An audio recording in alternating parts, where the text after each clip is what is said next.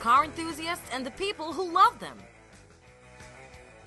Hello, this is The Thing About Cars. Thank you for joining us. We are recording, as always, in Strongbox West in Atlanta. Today, around the table, we have Andrew, Ben, Becca, and I'm Mickey. Andrew, we keep neglecting to ask you, you've got a ton of followers on your YouTube channel. How do people find you? How do you get so many followers? well, actually, I really don't know how I got that many followers, but they can find me on YouTube at Grumpy Monkey Garage on YouTube. You can look up any of our viewers. We do post some updates as well. Very cool. But yeah, that's where I am. But how do I got so many followers? I guess people just like the content. It actually started out as a liability thing to be filming all of my repairs so that when people would come out, oh, that scratch wasn't there. Well, I videotaped everything I did on your car, and I wasn't even on that side of your car. So please tell me how I did that. So wait a minute. People would actually come back to you for minor things going on? It is amazing in the world today how many things that they want to say is yours. I actually had a lady bring in a Cadillac that I was doing an oil change on, just a regular synthetic oil change, got on her, changed the oil and filter, put the new stuff in, and then I replaced the sticker in her windshield telling her when her next oil change was due. And when I did that, I got inside the car, but I didn't touch anything. Mm-hmm. And when she got the car back, she said her window didn't roll down, and that was my fault. I did not touch the window switch whatsoever, and this is when I started going, some of this footage is actually pretty interesting. So I just started talking to the camera to see how it would turn out. And when I was doing that, I just started posting it just so I would have it out there on the cloud. Cool. And I just got a following, and I didn't really even intend it to be like that, but I'm glad that it is because I do like, being able to post videos and interact with the public like that and answer a lot of questions. And sometimes I do car reviews on there too. I did a Nissan Sentra recently. I have a guy who follows me around with a camera. I don't just try to DIY it all with a cell phone. We even have a drone now, so we're getting pretty interesting. Way. Pretty sophisticated. Yeah. That's exciting. We occasionally dream about what a Thing About Cars video presence would look like, a TV show of some sort, and we keep brainstorming of ideas, but nothing's really hit the wall yet. And the fact of the matter is we need more structure. We need sponsors. We need a bunch of other discussions about how that should go. Anyway, that's conversation fodder for another day. One thing I did want to throw out on the table was we talked about transmission fluid being nothing other than oil and detergents. Yes. So what do you think about the notion of throwing a quart of transmission fluid into your actual oil crankcase on your way to getting the oil changed? I think that depends on what you need. For pushrod engines, it's a really good way to clean out lifter valleys and things like that. So particularly the engine that I tell people to do this on, the 5.3 Chevy, the 6.0 Chevy, and the 4.8, all of that early LS pushrod, especially the ones that they have the notorious lifter tick, if you put a quart of transmission fluid in there and then you drive about 250 miles, then you come get your oil change with us, your lifter tick's going to go down in 9 out of 10 cases. And I've had that several customers save the money of not having to take the engine apart to do the lifters by just using that trick. It tends to happen only on sludged up engines. If your engine's pretty new or it's pretty clean, kind of wasting your money. It's not necessary at this point if it's well taken care of. It's really if you buy a used truck and it's already the way to fix that is definitely with that. I've seen that work a lot. I've also heard that filling the crankcase with diesel on your way to getting your oil changed will help do the same thing. My professor when I was in school actually said that. I haven't tried that personally, so but the fact that he said that and everything else he said seems to be working out. I'll believe that one. I've seen it pumped through a non-running engine to desludge it. I mean, this was an old flathead Ford that had sat in a field for a while and was so full of sludge you couldn't make out the parts inside. And so the guy put about 2 gallons of diesel in it and just turned it over on the starter for a while and drained it and put more diesel in and kept doing it till it came out clean. No kidding. Yeah, diesel's really a lubricant too, so it also wouldn't tear anything up, I wouldn't imagine. But I have personally used the transmission fluid trick, so I can speak from that one that works. Have you ever heard about the idea that you could pour a quart of transmission fluid into your gas tank? I have not, and I don't think I would advise that one. There's so many electronics in a modern gas tank involving with your sending unit and your fuel pump that I don't know what that would do. Now, this is just I don't know, so I wouldn't advise. Sure. But being that transmission fluid is a lot thicker and doesn't quite work the same as gasoline, I don't imagine it would do very good for that. Well, the thing that I heard was that you could dissolve a quart of almost anything into 16 gallons of gas and be okay. And you're now lubricating your engine from the top down with that, but still. Right. I've seen somebody put diesel in a gasoline engine and it was okay. So maybe since we were just talking about diesel and transmission fluid both acting as cleaner, maybe, I don't know. It's hard to say without knowing for certain. Right. Well, if any of our listeners have actually done this, please let us know how it went. And if you haven't done it, please don't try this at home until you talk to us first. Yes. Definitely don't do that until we know for certain if it's going to do a good thing. So we have, let's do our daily moment of trivia here. The question for today is, What famous automaker is responsible for designing the Volkswagen Beetle? Was it Bavarian Motor Works? Was it Walter P. Chrysler? Was it Henry Ford? Or was it Ferdinand Porsche? And we'll come back to that question at the end of the episode and give the answer. In the meantime, let's jump back into the rest of our listener questions. We have a handful of questions left from our friends and listeners.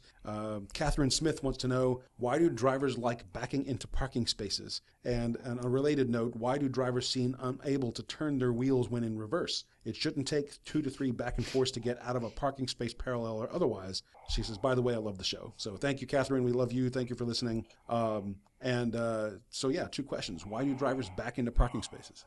Well, I know a lot of people will say it's easier to pull out. I can understand that in certain situations where, okay, it's, there's a lot of traffic going through, but wouldn't it just be equally as hard to back into it? I don't know. I hate it too. It drives me nuts that people... Why does it drive you nuts if someone just wants to back into a parking space? Well, for one, it can take them quite a while to do it. And if you are stuck for whatever reason waiting for this, I think it takes a lot longer for somebody to back into a space than to back out of a space, regardless of the reason. And it can be quite annoying. Like if you can't open your car door and get out of your car because somebody's backing in, or, you just want to leave and you can't because this person is jogging around next to you. I don't know. Well, I always back into a parking spot because I have all bigger vehicles. And because of that, I back in just as fast as I could pull in. I am pretty good at that. So I don't take 47 tries to get into the parking space. But you know what I mean? Joe Blow out there takes a long time I think to get it out there. depends on who you're dealing with because it does take practice, but still. Out where I live at like the feed stores and stuff, everybody backs up because you're backing up to the sidewalk and then you can drop your tailgate and load a lot easier as well. Yeah. But as far as backing in and getting ready to go, it is faster to leave. I've noticed. So like, for instance, whenever I drive by the police department, they all are backed in because when they come back to the station, they have time, but when they're leaving in a hurry and they just want to go. So I have noticed that as well. So maybe it's just a matter of convenience. To me, it really doesn't matter. It's easier for me to back in because of the giant mirrors on the side of the truck. I can see if I'm going to hit your car or not real easy. I think whether you take a lot of time to get in or to get out is just a matter of personal taste in the trade-off. Sure. Yeah. Like, is it worth it to spend the time up front so you can get out a little more easily? And not everybody's going to see that the same way. Right. I mean, if you're good at backing in and you don't hit the cars on either side of you, it makes more sense to me to always back in because parking lots are already dangerous places anyway. Maybe it's better to be in a forward gear when you're trying to leave. And I read some book years ago, some novel in which there was a character who was, of the World War II generation. He drove a Lincoln. He always wore dress shirts and he always backed into spaces as a matter of character. All right. I wonder what book that was. I've still got it. I can't recall the title offhand, but I'll tell you later if I remember it. The backing into spaces too, mentioned in a parking lot, like, if you're at Walmart or wherever you're at, if you back in and somebody comes across from the other side and hits you, they're only hitting your back bumper rather than crushing your radiator, which actually happened to my fiance. She got her radiator crushed because somebody came across and hit it. So with that, it's also a safety option too. Am I picturing that wrong? You're backed in, so your front end is hit. Oh, you're pulling backed you, in, and they're pulling through, and they hit you in the back instead of hitting you in the front. I'm thinking the parking spots around next to you. Sorry, yeah, I was trying to visualize. Not around you, just if they come through the back. If they tap you in the back bumper, most back bumpers, it's just cracked the plastic, it's fine. But if they hit you in the nose and it goes through your grill, well, now you're having a really bad day. I'd be curious, too, if backing into spaces has increased with the prevalence of reverse cameras on cars. Oh, definitely. Because, I've noticed with my rental cars, it makes it so much easier to back them in funny places. Exactly. Well, with Ford's new technology where you push the button and it'll take you back in there and backing a trailer, too, with them. I think the manufacturers are going to keep going towards that. You don't have to do anything to back up. You just push a button. Exactly, yeah. So the other Catherine Smith question was, why do drivers seem, and I don't know if we can answer this question, but she says, why do drivers seem unable to turn their wheels when in reverse? It should not take 2 to 3 back and forths to get out of a parking space, parallel or otherwise. That seems to bleed in with the other question. It does bleed in with the other question, but it's like anything else. I see a lot of folks who do a lot of little small angle turns. They don't seem to realize how far they can actually turn their wheels. Right. Well, it depends on the car, too. I mean, some cars don't turn well, and some turn awesome. And No, but some will back up about 6 inches and turn their wheel about 3 degrees, then just keep doing that all day. and they you have know. 5 feet behind them, but they don't Yeah. realize it because they can't clearly. They never learn where their cars are. Right. I think that's because they don't know the size of their car. Exactly. Yeah. Right. I've stood behind somebody going, "You've got 6 feet. Keep going." And, Yeah. Yeah, they don't know where the limits are in their Right. cars, so they can't. Right. But as far as why they wouldn't do that in both directions, I think in reverse, everybody's a little more nervous because you're going the wrong way, basically, in your brain. You know, oh, I've got to go this way now. I'm going to go slower and more cautiously. Right. And you're kind of backwards. You know, you're Yeah. right to left when you're making the car. Right. So with move. that, I think that might make people hesitate. So that might be it Maybe, too. yeah. But I don't know if there's an official answer to that. So our friend Bodie, who we should probably invite on the show sometime, and I'm sitting here popping this microphone, I'm sorry. Bodie asks, he says, I think listeners would like to hear the difference between the 3 generations of Hemis and why old timers can't really consider the modern Hemi a real Hemi. And real is in quotes. Thus, they call it a semi-Hemi. So how do we quantify first 3 generations of Hemis? And apparently the last one is referred to as a semi-Hemi by old timers? Well, basically, you had a generation made in the 50s, I think 51 to 58. Then you had another one made from 64 to 71, and that's kind of the more famous one that all the hot rodders love. Then you've got the current generation that's been made since 2003. Now, we don't want to get too far in the weeds here. We could spend several episodes on the weeds of this, but basically, the essence of it, the reason they call it a Hemi is because it has a hemispherical combustion chamber. Right. Basically like a half dome-shaped hole in the cylinder head that the valves poke down into and that the piston moves up toward. This is, has pluses and minuses for various things, but one of the things it enables is for a cross-flow head design where your intake and exhaust gases are going the same direction instead of making a U-turn in the head like they would in an engine that's got the intake and exhaust on the same side. Like a Exactly. Jeep Straight 6 or some of Right. the other Chrysler engines. Or a lot of old, Datsuns and many old, inline engines. And a lot of engines out there have used hemispherical combustion chambers. This is no special Chrysler magic. I mean, MGs, Alfa Romeos, BMW motorcycles, almost anybody who's made an engine has done a hemispherical combustion chamber at some point. So they're really quite common. Now, as far as the Chryslers go, what I found out on this when I was reading about it was really two possible answers. One was that the one they're calling the Hemi, which by the way is a Chrysler trademark. Chrysler has trademarked the term Hemi. That one is not so much purely hemispherical anymore. That there are a couple of spots in that combustion chamber design where they've added a little metal on the sides, basically just to improve the flow characteristics. And so the old timers say, well, it ain't purely hemispherical, so it ain't a Hemi. Right. Don Garlitz has in fact joined that camp. I read he's making. But the thing is, this like with anything, like with any kind of engineering or technology, things improve and advance over time. As the more they learn, the more things change to get little advantages out. And a lot of cylinder heads now use what's what you could call a bihemispherical design, where it's like 2 little hemispheres kind of Siamesed onto each other, or little extensions and things, kind of peanut-shaped combustion chambers. Right. It's all in the name of getting more power and less fumes out of the fuel. So So what do you think? The current Hemi is a semi-Hemi? by strict geometric definitions, I guess so. Maybe not even semi, but partially. Andrew? I think that it's just a completely different engine when you think about it because, the old Hemis, from what I've heard, I haven't had to work on one yet. They're kind of not coming around in regular shops anymore. But they had a top-down single spark plug. And now all the Hemis I've worked on have twin spark plugs. So you have that Right. twin ignition as well. I see. And also you have so much more, you don't have carburetors on these newer Hemis, obviously. There's so much more going on that I think it should just be considered a new engine with the old ideas in mind. And the other side of it too is they're making some other V8s that they haven't actually branded as Hemis, but people are calling semi-Hemis, or would that be semi-Hemi? But they're being referred to as such because they borrow some things from the Hemi. Well, I mean, Right. Hemi at that point becomes just a marketing point and not necessarily anything Oh, yeah. descriptive about the engine. And that's pretty much what I think it's coming down to because they're talking, Yeah. they got the 5.7 Hemi that everybody knows about. And now I think they're calling the 6.4 Hemi too, right? That they're think putting in so, their yeah. new 2500 Ram because they're going with a big gas. And it's also a Hemi. They're just kind of, Yeah. it's got a Hemi. It's a marketing point. I think it's kind of lost its namesake though. Back when I had a wheezy little, BMW Boxer twin that made all of 50 horsepower horsepower. I'd like to, it sounded like a sewing machine when I revved it. I go, yeah, it's got a Hemi in it. Because technically it did. Right. That's too funny. Oh, yeah. I wasn't aware that the hemispherical combustion chamber was Oh, yeah. not uniquely Mopar. Oh, not by any stretch of the imagination. No. All right. They didn't even invent it.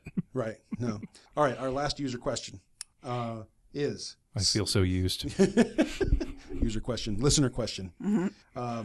Michael Poley again asks, he says, some car brands have great resale value and others don't. But if you're buying used, the ones with not so good resale value can give you a lot more car for the money. Which way do you want to go? And I'm like, okay, that's actually a pretty good question. Becca? Oh, my turn. I don't know. Well, I got one. Yeah, I'm not the kind of person that I sit there and weigh pros and cons. I go out there knowing what I'm looking for. Right. So it's. And he does have a point. There are cars that have great resale value for a reason, and so those prices are kind of high.